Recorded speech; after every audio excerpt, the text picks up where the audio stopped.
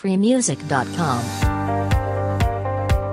Hello and welcome to the Hack Inc. podcast. Remember, hack is for life, not just for business. My name is Gareth Lyons and it's another episode of me flying solo. Cav became severely dehydrated, locked outside the Hack Inc. HQ and is now in the Matter ICU on an IV drip. Should make a full recovery by the next episode and have learned a valuable lesson along the way. So, I won't dilly-dally because we have a super long episode, but it's really good. This week we're continuing in our chronicling of Irish animation industry history. In episode 2, we talked about Murakami Wolf Swenson, and we're following through in our threat to do an episode about each of them. With a little internet sleuthing, I found a contact for the Swenson of Murakami Wolf Swenson, and he graciously gave up a ridiculous amount of his time for the interview. The episode runs a little longer, but when it came to cutting it, I couldn't bear to part with any of it. So a bit of background, although Charles, or Chuck, had left as a partner of the company by the time that the studio set up in Ireland, he had a lot of relevant stories and tangential connections with the Irish animation industry. I was kind of blown away by the whole thing. Don't really care if it's too much talk in shop. Couldn't get rid of any of it. Except for the part at the end where I talked about Brexit and came off as a complete idiot. Okay, so some things up front. Sound quality, a little dodgy. There was a moment where Chuck was leaning away from the mic and I was too nervous to correct him, but you can still hear him and he adjusted it somehow shortly after that. So it's only a small patch at the beginning. If you're wondering, Gareth, why do you sound like you're on sedatives and lacking your famous snappy debonair banter? Well, it's because I had headphones on to make sure we were recording right and I could hear my own voice on a 2-second delay the entire time. I don't know how you people put up with this voice. Don't know how you do it. Anyways, it picks up speed about 10 minutes in, and to be honest, Chuck's so interesting, it's better I wasn't shouting on at all. So without any further delay, here's my talk with Charles, aka Chuck Swenson. Also, anytime you hear the name Jimmy, that's Jimmy Murakami. Okay, bye. freemusic.com. So, you are not the famous psychiatrist from Massachusetts who does... No.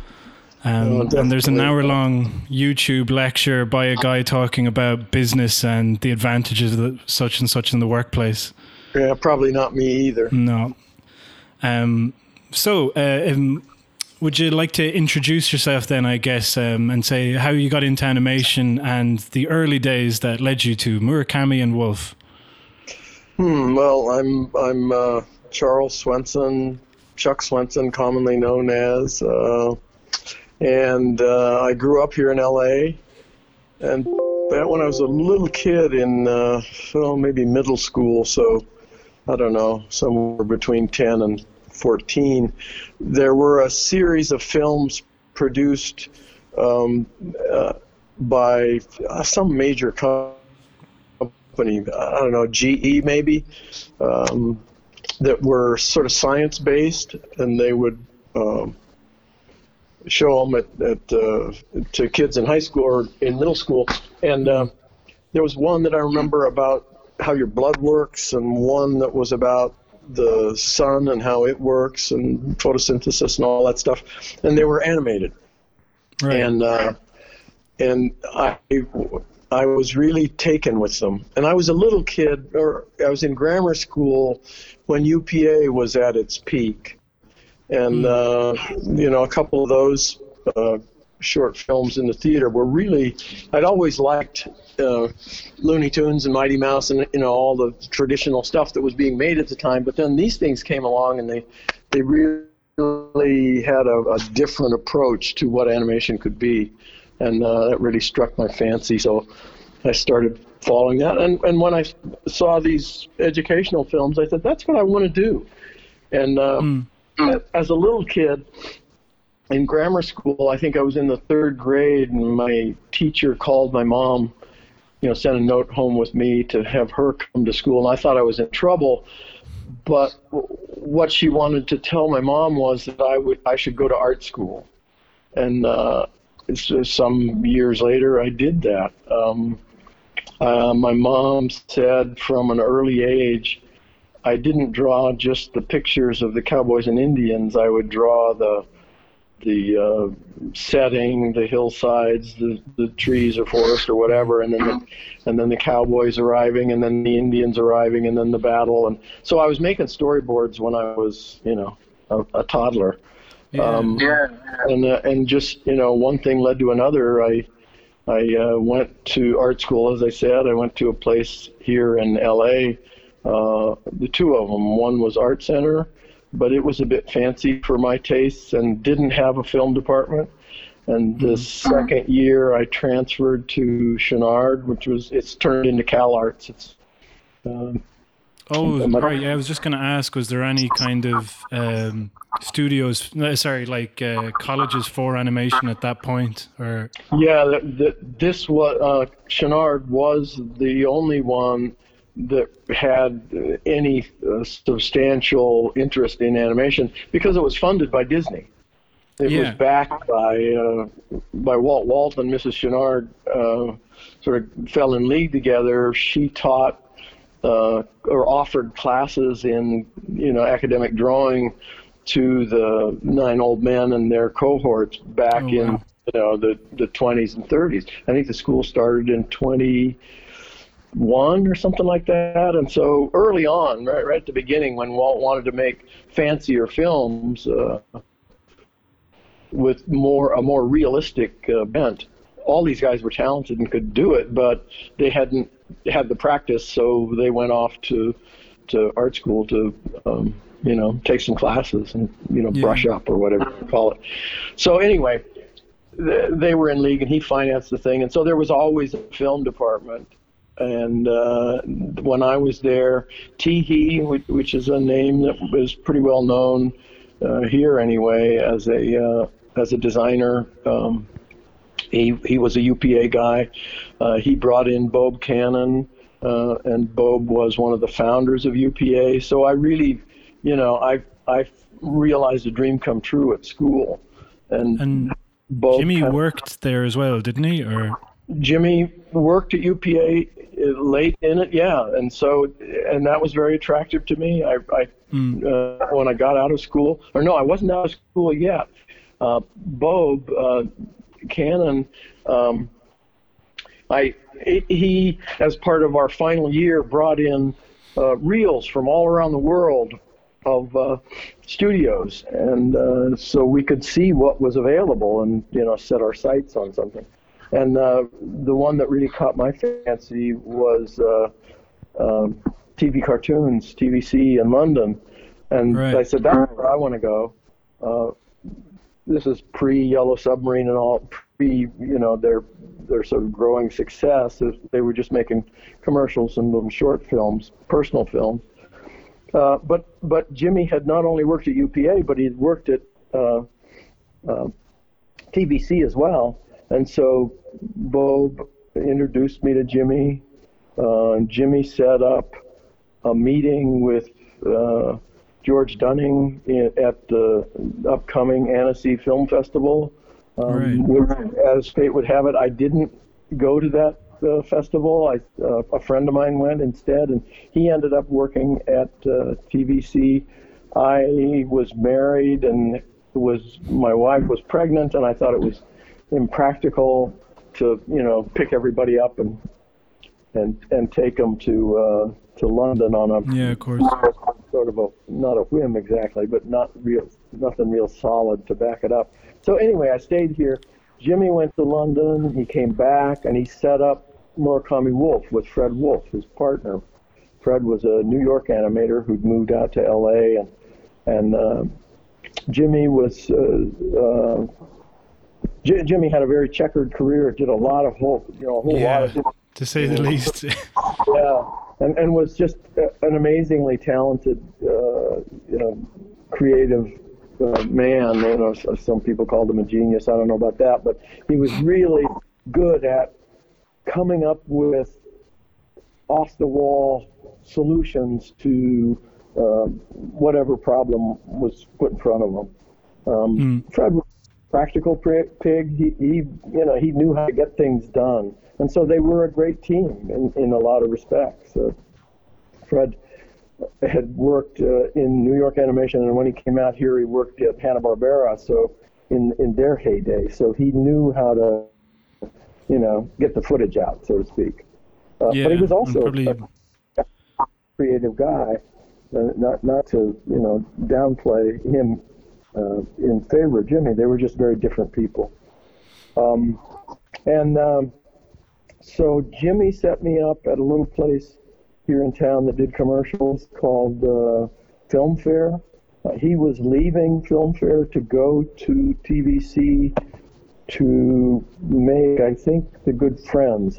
He had tried to get the owner of Film Fair to put up the money to make it, but this guy wouldn't do it, so he left and went to London and got the film made, and he sort of put me in his place as a animation designer director at this little commercial studio. And then he came back a year later and set up a company with Fred, and I just badgered them. I was a kid out of school, and I would go by their office and hang out and make a nuisance of myself, and send art, handmade, drawings, and just the sort of stuff that kids do when you have no fear and no shame.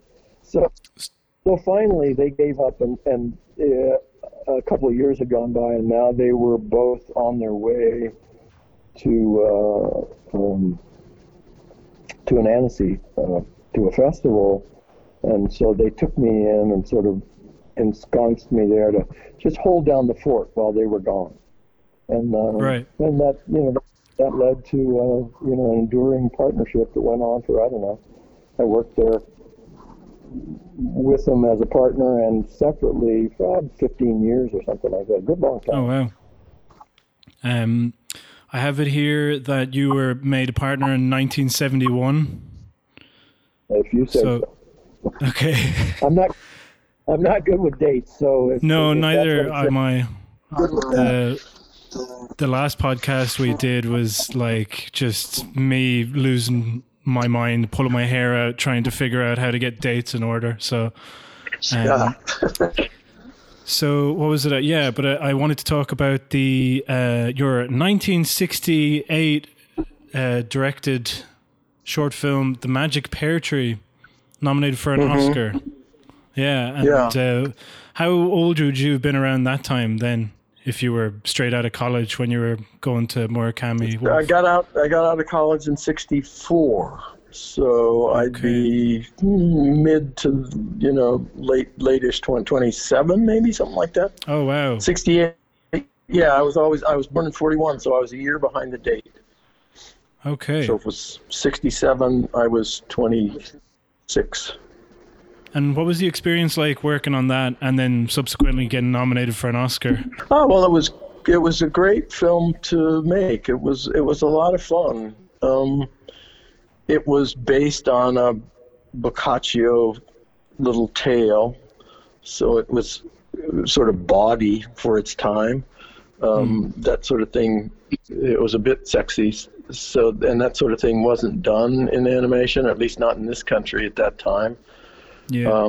So it was a real pleasure to make, because you were sort of breaking some rules or boundaries or whatever. Jimmy was the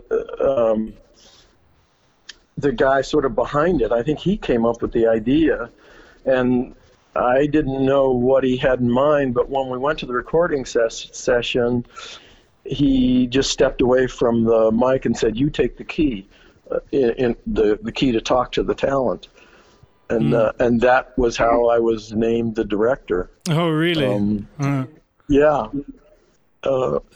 And so I had come up with the designs for it, and so it just seemed natural, given the way Jimmy and Fred worked, because I'd put a substantial amount of work into it, that I would finish it. So. And I didn't realize that at the time, but that was the way they did things. That seems interesting. I mean, like, their backgrounds, like the three of you, that, there's kind of an independent route and a kind of more adult, mature streak. And then the kind of stuff that you would be making to kind of fund projects like that would be, not to downplay it, but just to say, like, the one that comes to mind later on, which probably get to, but I don't know your involvement, would be Teenage Mutant Ninja Turtles. and things like that, but just that there's such an independent streak and, maybe not clearly defined designated roles and, kind of good sportsmanship, I guess. Everybody more or less supported everybody else. We were all individual talents and didn't really step on each other's toes. We each brought what we had to the table, and that's what we used. And there was no, I suppose there was a little bit of pushback. Jimmy had an interesting history in that he's Japanese, or Nisei Japanese, and spent time in the camps during the war. Yeah. He was a little older than I am, maybe 5-7 years, something like that. Just enough older so I was born at the beginning of the war. He was a kid when the war started. And so by the time the 5 years had gone by that the U.S. was in the war, he was, a pre-teenage kid. And that experience really scarred and I won't say guided, but it had a lot of impact on the rest of his life. He never really found a place that he felt like he belonged. When he worked at UPA, but when he got out of college, he also went to Chouinard, a bit before I did. But when he got out of art school, he went to New York, he went to London, and he went to Japan. And I think he spent a year or close to it in Tokyo as an animator. And then when he came back here, he and Fred got together, and he never felt quite at home in Los Angeles or the States, really, because of that childhood experience. And I think that's part of the reason that he ended up in Dublin, because it sort of represented neutral territory. And of course he fell in love and got married too. So that was a motivator as well. And do you know how he met Fred Wolf? Oh man, I probably do. But I don't know that I can remember. This was long enough ago that it was a pretty small community, so you kind of knew at least of everybody in the animation world. Jimmy, coming out of UPA, had pretty serious credentials. Fred, coming out of New York and Hanna-Barbera, was not on quite the same artistic plane, but definitely had the chops, and they were of the same era. They were within a year of each other in age, and both liked a pint. Both hung out in bars, and I think they sort of found each other as kindred spirits against the tide of, I don't quite know how to characterize it, but at that time, there were no studios doing. UP had gone out of business or got taken over and turned into another entity. Another thing was basically marketing the old stuff. They weren't making any new things. Warner Brothers had gone out of business. MGM was on its last legs. H&B was getting underway, so it was a thing. But H&B was H&B, it had its own sort of criteria of what they would do and wouldn't do, and artsy fartsy wasn't on their table. And that left Disney. So Disney, H&B, and then maybe a dozen small studios that did everything from educational films to commercials to this and that. Just whatever needed to be animated would get done by these little companies, and they ranged from pretty heady, if you want to call it that, to pretty mundane, making space films or academic educational films that were really straight. And so Jimmy and Fred sort of found each other and supported each other and said, "Hey, let's do this together." That's my take on it. Very symbiotic relationship. Yeah. They were. They really, particularly at the beginning, they really got on well. And so how did you, sorry, I'm just looking at the next one, which I'm dying to ask about, which is Dirty Duck. Dirty Duck, a 1974 X-rated adult animated feature film produced by B-movie maestro Roger Corman and directed by the Chuck you're hearing now. The plot on IMDb goes, Willard, a mild-mannered insurance adjuster, teams up with a foul-mouthed fowl who takes Willard on a surreal quest to become less uptight and possibly get laid in the process. It's the 70s, baby. And I'm presuming that Jimmy might have been, was involved in the Roger Corman kind of introduction or anything like that, or was it, how did that come about, or was he just on the scene? Or? Yeah. Let's see, got to back it up a little bit. Sorry. I have to lead you into the story. We did 200 Motels. 200 Motels. Yeah, 200 Motels. That's Zappa here. Yeah. Thing. Frank Zappa piece. Frank's manager was Herb Cohen. His brother was Martin Cohen. Martin Cohen and Barbara Boyle were lawyers here in town, entertainment lawyers. Barbara left, she was our lawyer as well. Barbara left private practice and went into business as Roger's legal head, and left us to Martin. So Martin became our lawyer. Martin and Herbie were brothers. Frank wanted to make an animated movie. We got the introduction, and the same thing worked with Barbara. After 200 Motels, I wanted to make a movie. Barbara was still with Roger, so it was easy access that we would actually see Roger and his wife at parties, and it was sort of a social thing as well as a business thing. So it was pretty easy to say, hey, I want to make a movie. I want to do it cheap. In fact, the name of the movie was Cheap to begin with, but Roger didn't like the title. I heard that. Yeah, he and it wasn't because he wasn't cheap or didn't understand that he was cheap. He knew he made cheap movies, but he just didn't think the title would attract an audience. I thought it was funny, but he didn't. So, so anyway, it ended up being called Dirty Duck, which was created another small problem in that I got a call from Bobby London, who had a strip at the time called Dirty Duck. And Bobby was a little bit miffed that the title had been usurped. And I said, sorry, man, it's not my doing. You got to talk to Roger. Yeah. And the truth is, you can't, copyright can't copyright a title. So a title's a title. And Roger, when I said, hey, wait, we can't call it that. There's already a thing called Dirty Duck. And he said, that's all right. People will show up looking for it. Yeah, that's great. Yeah. So I guess I kind of, again, this is me reading in on Wikipedia and kind of piecing things together.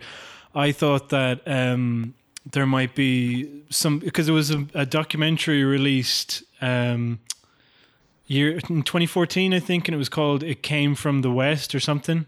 I'll edit this later to make myself sound more intelligent. Sure. But it was a documentary about how Roger Corman came to Connemara and filmed movies there, and I guess I was just making too many connections in my head, but the idea of the Irish studio, and Jimmy actually having directed a live action feature for him as well, and I just wondered if there was any correlation there, or whether it was just a bunch of people who were creative hanging out at the time and sharing stories and kind of I suppose routes that they could get funding. Yeah, it was more the latter. It got down to that original connection of Barbara Boyle, who was a good friend of all of us. We all went to parties together and dinners and that kind of stuff. She and her husband, she had a couple of kids, and went on to do great things. Became a producer of Terminator, something like that. Some big Hollywood movies. Very talented and bright woman, but it was a scene. And so if you had something you wanted to do, it was a little bit like that kid that I described in his early 20s trying to make your way into the animation world. You just sort of boldly went there. The way the point came to be was the short film, The Magic Pear Tree, was paired with Midnight Cowboy. Oh, really? Yeah, so when it was released, that was the short film that came on in advance of the feature film. Harry sang the Everybody's Talking at Me. Oh, yeah. And so he was naturally, went to see the film. Martin Cohen also represented, what's the guy's name that wrote the song? No, I can't remember right off the top of my head. But anyway, so it was all sort of interconnected. And Harry shows up to see, I think it was at Grauman's Chinese or some big theater here in town where Midnight Cowboy played. And of course, I went there too to see the short projected, and he was taken by the artistic merit of the short film because there wasn't a lot of that stuff done. So he, being here in L.A., looked us up. We hung out at a little bar around the corner from the studio. Fred and Harry immediately hit it off as best buddy drinking mates. The point followed on the heels of that. It's so funny to hear stories like this as well because I don't know, I was in the researching of the Bluth episode, it was a little depressing, it was just and I was like, these guys hung out in their garage at the weekend experimenting with techniques from the 9 Old Men. And I was like, oh, God, So, yeah. It's great to know that. And maybe that's why they ended up in Ireland, sure, Yeah. So, yeah, and can you talk a bit more about the experience of working on Dirty Duck then? And I guess it must have been, influenced a bit by Fritz the Cat and things like that and X-rated cartoons from the time. Well, it wasn't influenced, but it was an opportunity that was presented because of Fritz the Cat, because that film had been fairly successful. I could then go to Roger and say, hey, I want to make one of these too, but I'll do it cheap, and he'd say, okay, and that was it. I'll give you $120,000, and you have a year. Bring it back when it's done. And where were you animating this? Did you have like a premises, and how many people would be there? I had a house with a little guest house, and the guest house had an upstairs and a downstairs. The downstairs was the kitchen and sort of big living room with a fireplace. That was my studio. Upstairs was ink and paint in the bathroom, and there were 2 women that were the ink and paint department, and I had Bill Wolf, Fred's son, was my assistant, and I was doing about a minute of work a week, maybe a little bit better than that, because it was a year and it was 72 minutes I think total. So you just break it down by the numbers, and I had watched Fred make the point, basically. I helped. I did a couple of songs, but he basically did the work, and he did it much the same way. He had a studio set up in his place in Malibu. He had a little rental on Broad Beach. I think it was just a 1-bedroom place, and he had installed an animation tabletop in a closet. And he would slide back the closet door, and there was his animation disc, and he'd work away. And so, when you, and I think he was single at the time. I wasn't. I was married and had a couple of kids. But when you've got that sort of convenience, I would roll into work at like 6 a.m. and break for lunch, work a couple hours more, and then by 2 or 3, I was done for the day. Oh, I had a. That just sounds amazing.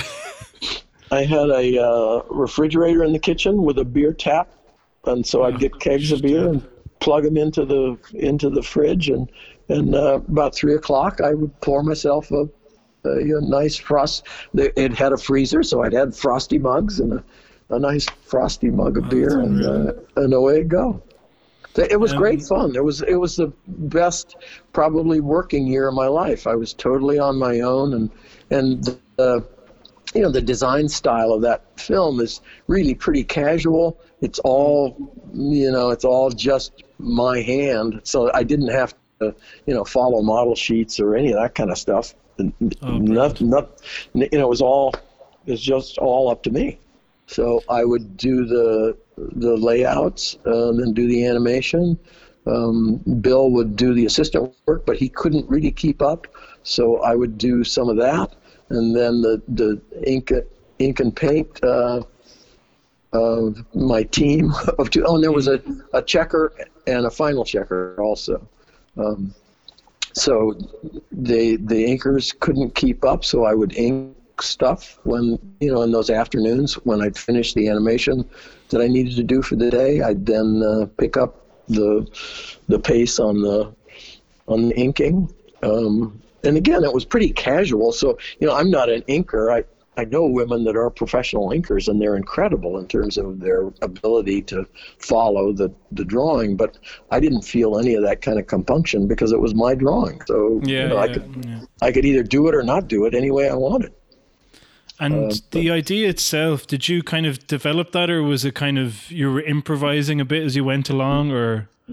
It was about a 60-page script that was actually written out. All the dialogue and events were scripted, but the actors, a couple of them for sure, were very good improv guys. One, the famous one, was Bob Ridgely, who did that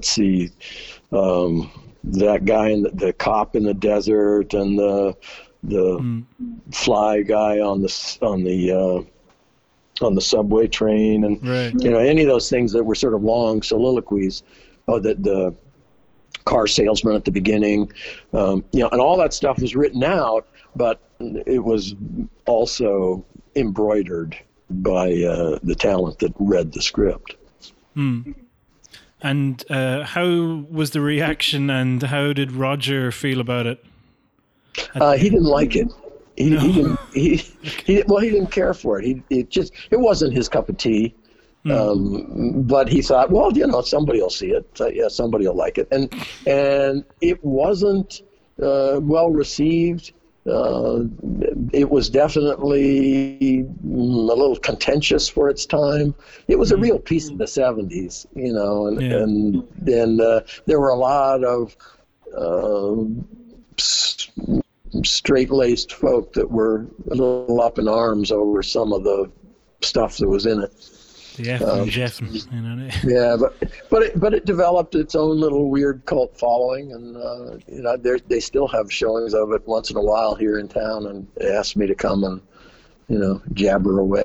So the next thing I have that I wanted to talk to you about is I have Twice Upon a Time here.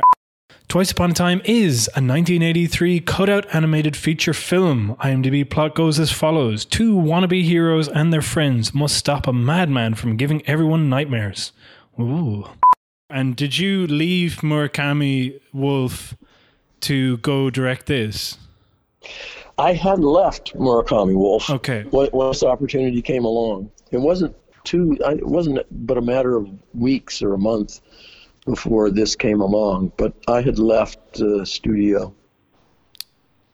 Was there a reason behind that, or is it just? It was just time.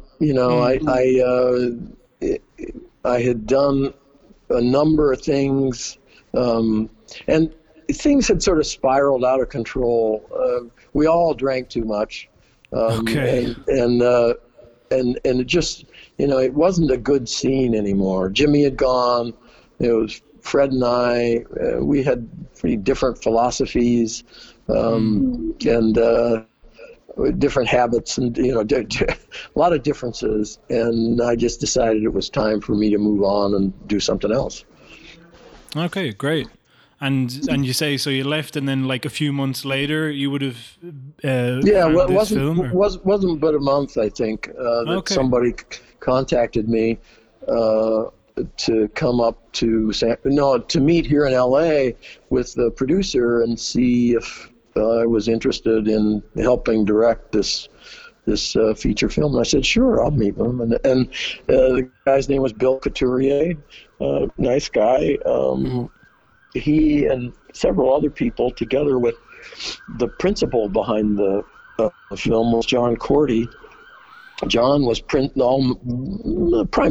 a documentarian, and made several really lovely films. But he also had a fascination with animation, and he made these little handmade cutout films using various bits and pieces of collage material to animate, talking heads, basically. Nothing very fancy, nothing that had to move around a lot. He came up with this. He was also a designer, quite a good one, and he came up with this method of backlit photography using Pellon. Pellon is the stuff it's not woven, it's like felt that is put in collars of clothing to stiffen them, and so it's because it's not woven, it's like felt and pressed. You can get it wet and it won't distort. It gets wet and then it dries out to the same size it was when it was pre-moistened. And so you could dye it in Dr. Martin dyes. I don't even know if they're even around anymore, but they were a really brilliant set of dyes that were used for fabric and also as drawing. I used them as watercolors because they were really brilliant colors. And then you underlit that stuff, and it really was luminous. It's just beautiful. Twice Upon a Time, while it may be a flawed movie, it really was pretty. It was gorgeous. I haven't watched the full thing now. I've only seen the trailer, but it was quite something. It was really, but when I got together with Bill, I said, well, can I read the script? And he said, sure, here it is. I took it home, read it, and came back and said, well, you don't need a director, you need a writer. There's like 103 characters and events that you have to understand in order to get this film. That it's, that's way too many by a factor of 10 at least. And we got it down to maybe 12, but it should have been 3. Basically, an animated film is about a couple of people and a couple of events. They're not very complicated. This was, and it worked to its detriment in the marketplace. People just weren't expecting that sort of complicated a story, and having to track all these things about what is time and what are dreams and what are there are all these abstract concepts that you have to understand in order to get the movie, and it never quite resonated with an audience. But it was beautiful, and it was also a great experience to pull off. It was we did it in Mill Valley, which is right outside New York on the Marin side of the San Francisco, right outside San Francisco on the Marin side of the bridge. John had taken over a 3-story Victorian house and turned it into a studio, and it was really like a extended family of artists and animators the cameras for the show were all these. Well, let me see if I can describe the biggest one. The glass plates were 6 foot or 7 foot by 4 foot, rimmed with aluminum channel to give them strength. It was optical glass, so you could see through. I think we had 4 levels, and then these aluminum channels around the edge, and then pneumatic arms at the long ends of the beds to lift them, because you couldn't lift them by hand; they were too heavy. So these, if you stepped on a pedal, these pneumatic arms lifted up these table beds, and then you, as the animator, fed yourself in between them while they were open, hoping no one would step on the pedal again to close it and squish you. And you manipulated all these little cutout items using the cutting edge technology of the time. Lion Lamb had come up with a single frame video feed. So we fed that through a computer, and then we could rack the video feed. They were on reels at the time, back and forth to find the frame you were looking for. That was on the monitor. You could then do a grease pencil drawing of that drawing, shift it ahead where you wanted to go, and then shoot the next one. And so it was insane. It was just an insane production process that John saw as easy, because he'd made these simple little animated films with, you know, a guy with a mustache, and the mustache was Wiggle, and that was lip sync.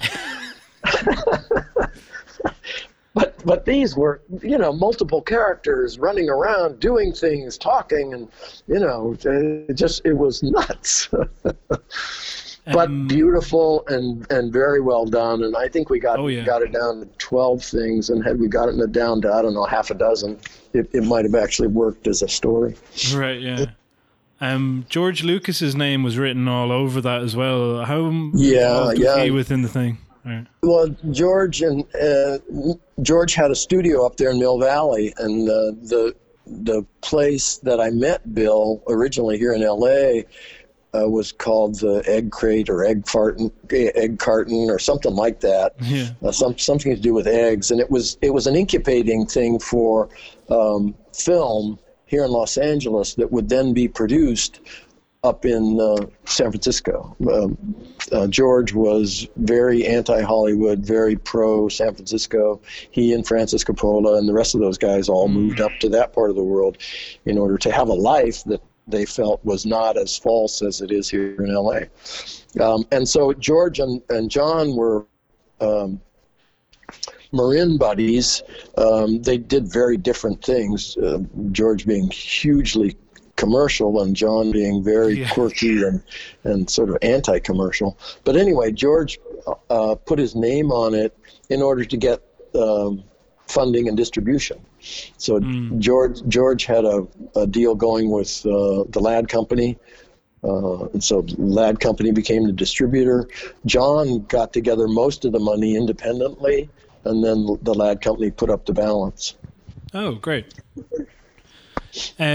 So yeah, I'm looking at the dates, and basically there wouldn't be much overlap between the studio moving to Ireland and your time there. Would that be true to say, or were you involved in some projects? I had nothing to do with moving to Ireland or Teenage Mutant Ninja Turtles in any sort of major way. I came over to Dublin, and it's been a very pleasant summer, working as I don't know what you'd call it, quality control or something like that. Not a director, really, because the shows were done and they'd come back with mistakes galore, and it was my responsibility to sort of to train the people, to draw them properly to begin with, and then fix the mistakes as the film came back. And it couldn't get itself done in Dublin at the time. So it was farmed out to Hungary, and so I went over there for a couple of weeks. Had a great time. Yeah, I just came back from holiday there literally 2 days ago. So. Oh yeah? Yeah, I was in Budapest. It was gorgeous. Yeah, Budapest and Kecskemét. Kecskemét is a little town compared to Budapest, maybe 100 kilometers away, and was the home of, I forget what the name of the studio was, but it was the Hungarian studio during the communist era. Oh, wow. And just within that year, it had the Velvet Revolution had happened. The country had been, the government had been overthrown, and now they had these government assets that were basically given to the people who ran.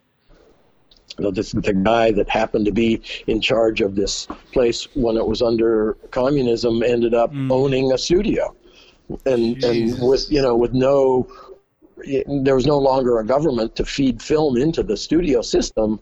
So then he had to go out and find something to do, and this was one of the things that they did was pick up the assistant work and animation and ink and paint for episodes of Teenage Mutant Ninja Turtles. And then I had the same responsibility there. I went over there to kind of train and help, but at the front end rather than the back. It's amazing how much of a hodgepodge it is. It's kind of just Frankenstein together in many instances. Yeah. It's incredible. There's a line, I was on your bio on your website, and it says, following a brief stint at Atari Games working on variety of computer games. What can you elaborate on that? I went up to San Francisco working on Twice Upon a Time, managed to get myself divorced or separated, ran off with some crazy woman, and I needed something to do. I worked at Colossal. Colossal was a San Francisco-based sort of independent animation place, much like Murakami Wolf Swenson, but in San Francisco, and a little more cutting edge. They had more technology at their disposal, and were more tech oriented than we were. I worked there briefly, and that sort of ran out, and so I looked around for something to do, and somebody out of Colossal had got a job at Atari and said they were looking for somebody to head up the animation, such as it was, the digital. It was probably 8-bit. It was really simple stuff. To somebody to advise them as to how to make it look as best it could. And I said, well, I can do that. So I commuted up to, or down to Atari for, I don't know, a year maybe. It went from, I think they had 5,000, 3,000, many thousands of employees, down to 100 employees, and I was the 101th. Oh wow! The guy that was my immediate superior really liked the notion of having someone on the team who had some connection to Hollywood, and he did his best to keep me employed there, but it didn't quite work. Didn't take. Yeah, it didn't take it, which was fine with me. I really wasn't doing anything. They didn't know that, but I safe to admit now. Come into work and hang around. And I wrote a couple of stories based off of the games that they had at the time, and hung out with some of the tech guys. Got a little taste of what computer technology was all about. My oldest daughter was very gifted in mathematics, and was part of the first class of computer scientists to come out of UCLA, and then went to Stanford Graduate School at the first graduate class in computer science. So she really was at the cutting edge of, Apple when it came to be. She and her partner at the time did the software for the first laptop, the calendar and events calendar that you got with the computer was their design. And so I knew it was mine. I had a computer early on, and I knew what it was, but Atari was sort of a part of that education. Right. You mentioned writing there, so I'd be remiss if I didn't mention An American Tale, Feifel Goes West. Mm-hmm. Yeah, what was the experience like on that? That's kind of a title for a certain generation. People are always bringing it up. I've heard it on a number of podcasts, in fact. Well, I had, after Twice Upon a Time, sort of looking around for something to do, and a friend of mine, an illustrator named Peter Lloyd, I don't know if that rings a bell with you, but he was a rock and roll illustrator at the height of the airbrush phase of illustration. Right. And he had a story that he wanted to tell. He was connected with George Harrison's company through music. Yeah. Was that Handmade Films, or is it? Yeah, Handmade Films. Yeah. Through music, because Peter was this illustrator that had done, album covers of note. And so he took his little story into Handmade and said, I want to make this story. And they said, okay, we'll pay for a script. Why don't you go write it? And he wasn't a writer. He and I were friends. I was a writer. So he said, and he was living in Taos at the time. So I said, hey, Peter, I'll come out to Taos and let's write it together. And he said, okay. So that's what we did. That, when I was out there, I sort of kept the notion of my being a writer for animation sort of got spread around. And somebody from, I had worked on, it all just gets back to relationships. I had worked on a project that never came to fruition with a couple of writers that I knew as a designer. I was the designer. These two guys were the writers for the Henson Company, and the Hensons were the daughters were, and there's a son as well, but the daughters were very well connected in the animation development world. I had met them when somebody wanted to remake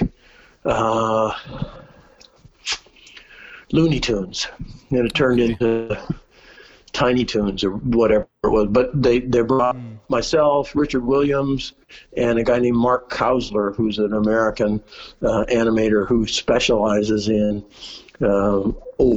oldish kind of stuff.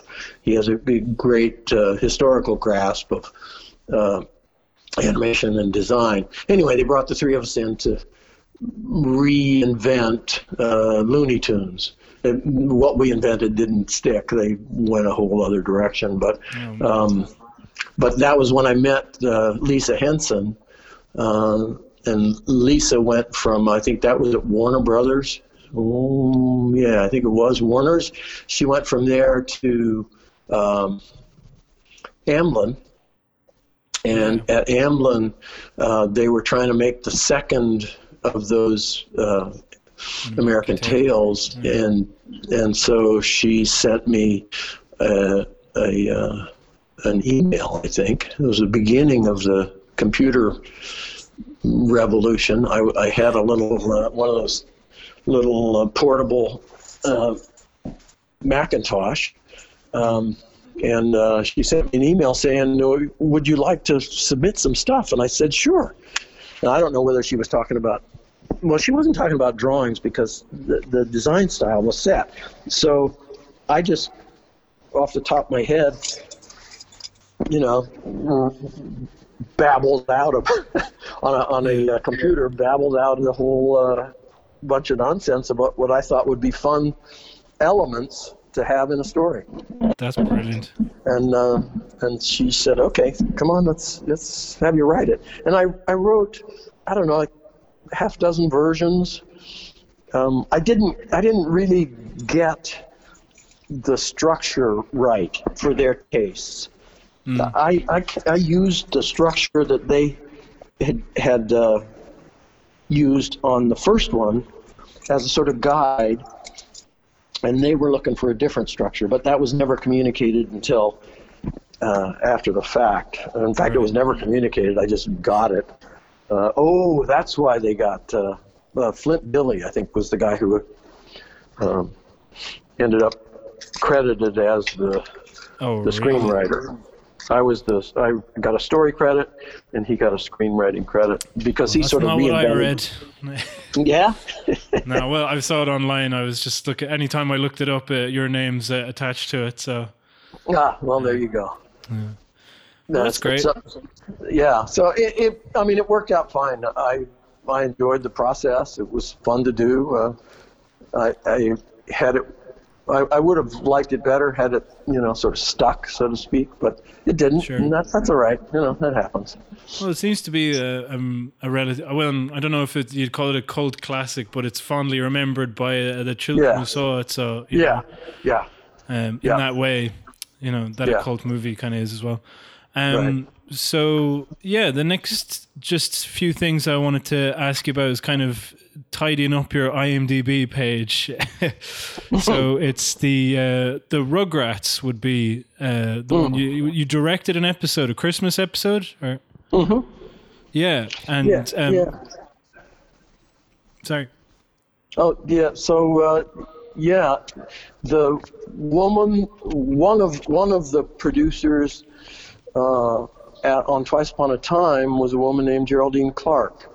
She was San Francisco based, but things sort of ran out their string there. There wasn't much to do in terms of animation, so she came down to LA and ended up at Klasky Csupo producing Rugrats because she had a history of being able to do that sort of thing, and they'd been doing The Simpsons, but The Simpsons were all done with a very different production method. Yeah. So they tried to do it using that same methodology, but they didn't have people with enough experience to really pull it off.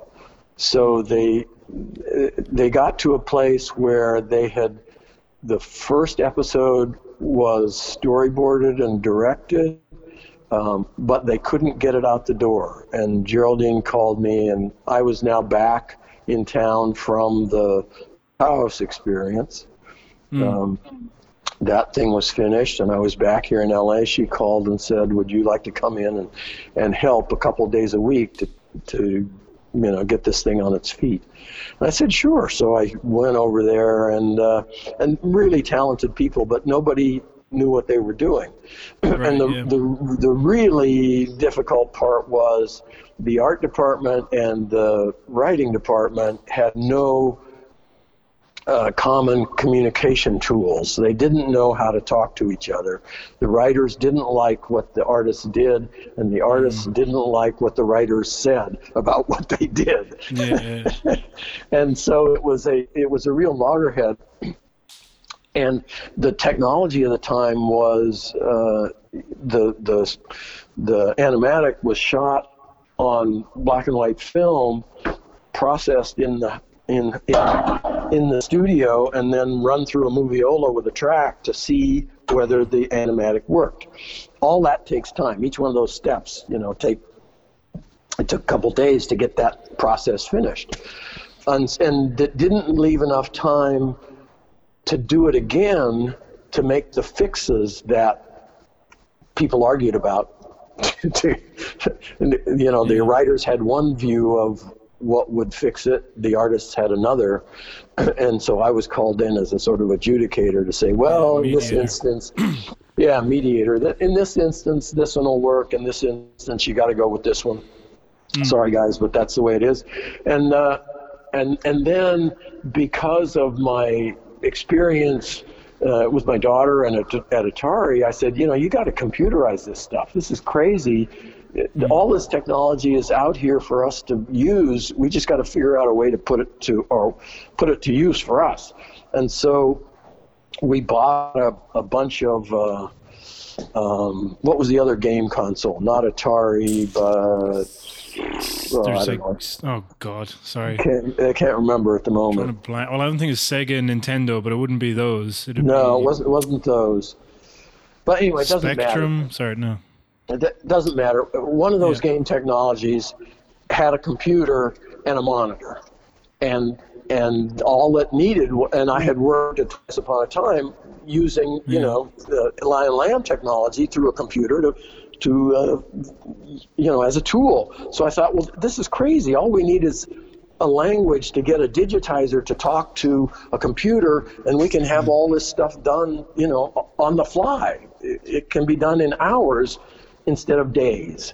So we brought in these computers. We got some digital machines that could talk to them.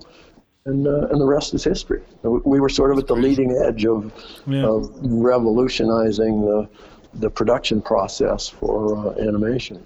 Yeah, it's hard to imagine that type of stuff because it's one of those, bridges between given. it. Yeah. It's just such a given. I mean, your phone can do it now. Yeah, exactly. Well, see, that's because the way I would have been reared and taught in animation is all digital stuff. So, the concept of doing it, like we were watching those old Disney videos of here is a multi-plane camera, and you're like, oh, that's how they did it, Yeah. But there is those moments between two technologies, which is just even harder to comprehend. Yeah. Yeah, it was pretty crazy, but it was just that was what was going on at the time. You could see it coming, but it was really hard to get it done because the technology itself didn't exist. You couldn't go out and buy it off a shelf. Somebody had to figure it out and put it together. And I'm not intimidating. I'm not an engineer, but I knew from experience that somebody could do it. We just had to find somebody who understood both sides of the terminal, and the thing would be done. So, and when you say he was digitizing the drawings, what does that mean exactly? As in, they were scanned in. Did they have a monitor that you could just see the drawings on it? Yep. Okay. Right. Yeah. They were scanned in, and then you could expand or contract the time they were on screen to. That's what the assistant director did. Yeah, so basically, overall time the show. And then the director would go back in and hand time it off the exposure sheets. Yeah. I didn't know what I thought that was. I was just trying to I was literally picturing something with green code on the screen or something. No, it was a scanning or single frame video feed that would just take an image, and that was the scanner. I don't think it went through a scanner where you lay it down on a green light and the thing over it. I think it was some kind of digital video feed. Okay, cool. So the one other thing, I think this is kind of the last program, but Mike, Lou and Og, a children's animated series made by Klasky Supo for Cartoon Network, which ran for 2 seasons from 1999 to 2001. IMDb plot: a foreign exchange student interacts with the inhabitants of a deserted island. Desert island. Why can't they say that? So that was 2 seasons of that, and you were heavily involved in that, were you? Yeah, I was. It was also a lot of fun. It was a Russian conceived project through Klasky Supo.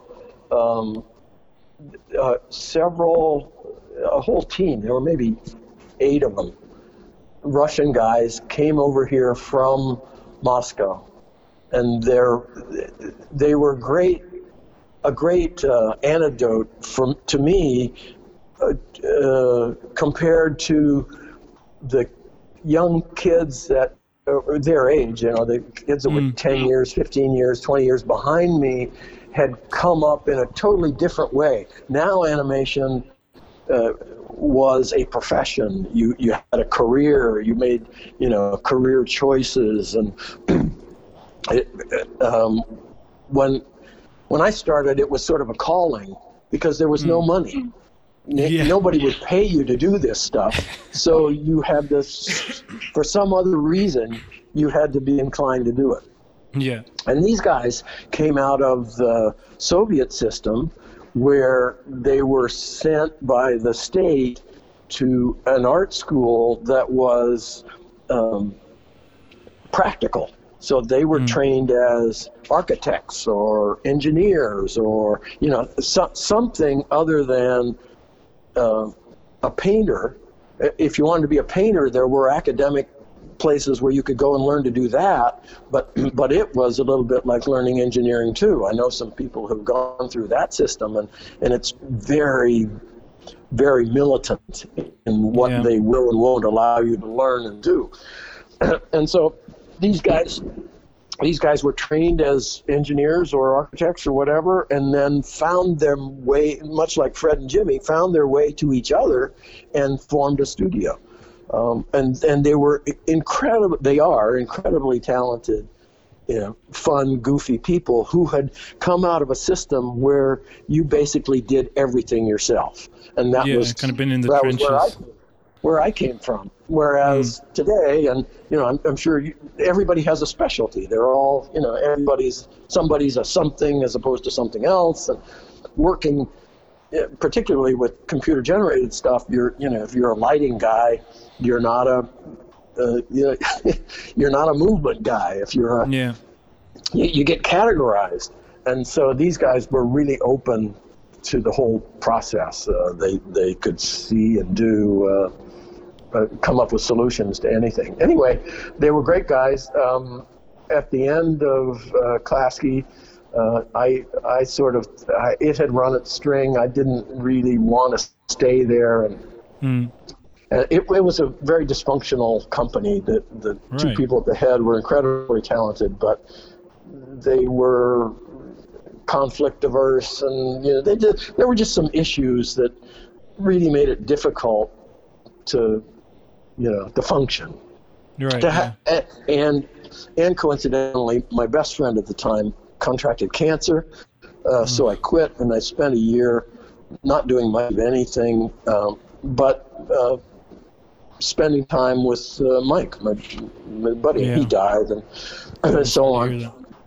Yeah, it was 15 years ago, so it's maybe 20 now. But anyway,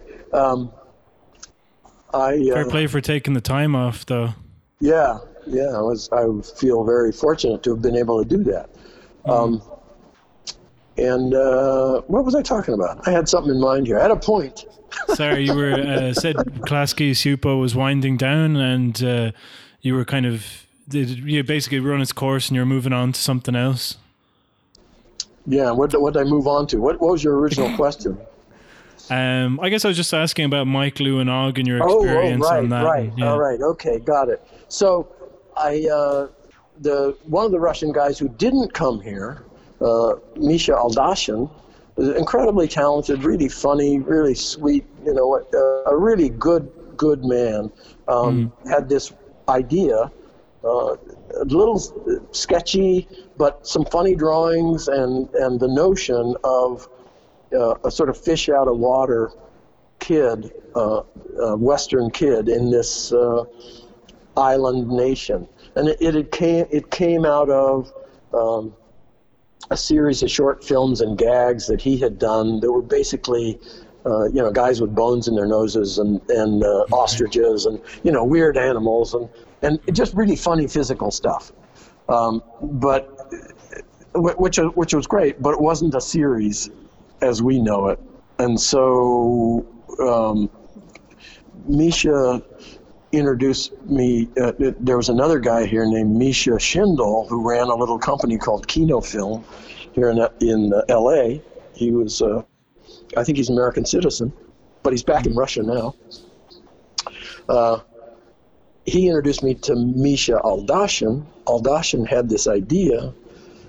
I said, yeah, there's something here. So I wrote up a concept piece, a sort of Bible, took it to Annecy, and pitched it to Linda Saminsky, who was at that time the head of animation for Turner Broadcasting. Oh, wow. And she said, yeah, this looks like fun. She was from New York, and the lead was a girl. She was a girl. She was from New York. She got it and said, yeah, let's do that. So we did a couple of seasons of it. It never quite caught on. I thought, and Linda finally acknowledged years later, that it was probably on the wrong network because it had a little bit of softness to it, and things sort of had not a moral exactly, but a kind of lesson-ish storylines, and that was more Nickelodeon's fare than it was Cartoon Network. Cartoon Network was looking for more boy-oriented, hardcore, somewhere between action, adventure, and obnoxious comedy. That's and this was a softer. Because it kind of all bleeds together for me at a certain point. Like when I was growing up and maybe shows. I know my sister watched this, and it was on. Like when I was younger, like when I was at my childminders and stuff. But I had always lumped that in with Nickelodeon shows. Yeah. So I think you might be onto something there. Yeah. So and had it been on a different network, it might have found an audience, but it didn't. It lasted a couple of years, and it was fun to do, and on you go. Yeah, great characters as well. So yeah, there were. The voice cast looked great as well. I mean, it's not something I would have paid attention to as a kid, but now I'm like, oh wow, Yeah. I loved the Pirates. The Pirates were absolutely my favorite character in any animated show. I mean, the guy with two peg legs and two patches on his eye. They were, it was wonderful. Really, really funny. And the guy that was the mayor, that was this flaming queen, collected teapot cozies, and it was really hilarious. But, didn't work. So I was going to ask, what are you working at nowadays, and what's your kind of outlook on animation in general, I guess? I haven't been involved in the animation world for quite some time, maybe 20 years. I've been a painter, and that's pretty much what I do. I don't know if you visited the website, but... yeah, I did. Yeah, well... Gorgeous stuff. That's kind of what I do, thanks. And I've got a graphic novel that I've started a long time ago and set aside and come back to and blah, blah. And maybe someday that might turn into something, but that's the only sort of piece of my animation history that I cling to. Yeah. I mean, you have your projects that you have to battle, so, Yeah. And so this is a really... naff question, but what is your favorite project you've worked on overall, would you say? Or is it like choosing between children or something? Yeah, it's so different. Each one of them had their own specific set of challenges and fun. I think my overarching joy comes from the people, not really the project so much. The project, each one's different, and they're all fun in their own way, and they were all weird and wonderful. But I really met and being able to associate with some pretty magical people over the years, both people on the art side of the thing and the literature side of the thing, and the music and the acting side as well. That's really, I think the animation world because at least historically, it's not so much true anymore. Now there's money there to be made, and so now you do get a certain amount of ego involved, and you know, people battling over this, that, or the other. But in the most part, everything I've done has been worthless. which is great in the sense that it just takes that ego out of it. That they're either, you know, it's life, and life is a process. Life's not a goal. Life's not an end, and so living a life of animation is the guy that I mentioned who died, Mike Haller, was production designer for all of Hal Ashby's movies back in the 70s and 80s. So everything from, you know, Being There to Harold and Maude and all. So really great movies and really, you know, wonderful people and cast and all that kind of stuff. But it's a different kind of life. It's heady and can be difficult, and there's heaps and mountains of money involved, and you know, people get bent over that kind of stuff. Whereas with animation, those of us that work in the trenches, we lead a good life. You know, don't get me wrong. I've done well. I have a house. I have a car. I have a wife. I have a kid. I have a cat and a dog. You know, I've got all the stuff. So I don't want for anything, and it's allowed me to paint now. That's great. So really, I don't think any individual project wins, but the people that I met have been wonderful. Free music. There you have it. Great talk with Chuck Swenson, and he's had an insane career. You can find him at his website, www.charlesgswenson.com, where you can check out the paintings he mentioned earlier in the podcast. If you're in Los Angeles, maybe find out where he's exhibiting and get in on that. Nice. For those of you asking, where's Whistle While You Work? Well, I did ask him. It felt like he ended on a very nice sentiment, so I didn't want to just tack it in there. But he basically doesn't listen to anything. So I think that's going to be a generational thing. Because I can't even watch TV without playing Tetris these days. Right. To wrap up the conversation, I just want to recap some things which really stuck with me. Practical stuff first. Annecy, very important as it turns out. I've been too stubborn to lash out for a while now, but it might be worth investigating. I think I just feel a bit insecure around the French and chalked it up to me being a lo-fi animator, man. None of that gobelin flowing all over the place, moving for the sake of it shite. I'm a bloody storyteller. But really, I'm just being a bellend and need to accept my work and get over myself to work with cool people. Not that I don't work with cool people currently, but, you know, fuck it. I mean, anyway, you can always have more friends. Not that I don't have... Anyway. Next. The most random connections make projects come together, so don't turn your nose up at anything. Don't be mean to anyone unless they're a complete fucking bollocks. So, finally, I've written this down, so, you know, it might sound a little bit scripted or rehearsed, as the other stuff might have, because I have also written that down. Try to add my own improvisational flair to it, but, you know, whatever. So, finally, stories about people from all disciplines coming together to make animation. Amazing. Remember a few years ago at my wit's end with my grad film that I went to an NCAD exhibition where performance artists and sculptors did a collaborative exhibition. Everything went wrong and we were locked outside the exhibition space while a bunch of performance artists were inside systematically smashing and destroying everything we were supposed to be looking at. Eventually, when we were let in, there was a sculptor walking around rubbing her temples going, "Guys, please stop, we have to start again." So they made everyone sit down then in a circle and talk about the immediate failure of the exhibition and how it made people feel. A lot of people I was with thought it was artsy bullshit, but I was like completely blown away. You know, after ages of being in college where the audience won't understand, keep it a 3-act structure, do this, that, the other, and all the rigid filmmaking rules. that they're trying to enforce. You know, there was something that was beautifully falling apart at the seams and allowed to do so. So it was a big inspiration for Hackfest because we need to think more like fine artists. Fuck the audience. To paraphrase Superhands, audience is like Coldplay and voting for the Nazis. Kieran and Chuck talk about hanging with Roger Corman and illustrators, musicians, movie makers, etc., etc. I mean, I know it's the 70s, but fuck it. Can we please have some of that again?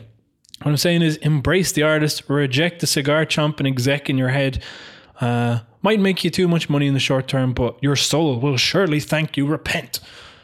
So that's it from us for the week. Email us at info@wearehackinc.com. Yes, it is a new email address. Very cool. info@wearehackinc.com. Catch us on Twitter at wearehackinc. I think that's also our Instagram as well. I've just been updating that a bit. And our big news, drum roll, tapping the table, but I'm not going back and putting in a sound effect. So drum roll, imagine it in your head. Our big news of the week, we have a website and a show reel. That's right. Hack Inc. are now officially an animation company type thing for legal reasons. Tell your auntie, tell your friends, tell your TD, we will make you animation. Anyone looking to get in touch via email, that is once again info@wearehackinc.com. Share, retweet, do all that shit. I'll probably announce the show reel later on in the week officially, so that doesn't just coincide with the podcasts, blah, blah, blah. So this is like a little treat, a little secret for all ye out there at the moment. So I want to thank Niall Ainsworth. Thanks a million, Niall Ainsworth, for the great website. And thanks to Adam Kavanagh for our incredible ident, which you can see at the end and hopefully see a lot more of. And thanks to you, the listener, for tuning in. I'll see you next time now. Bye-bye.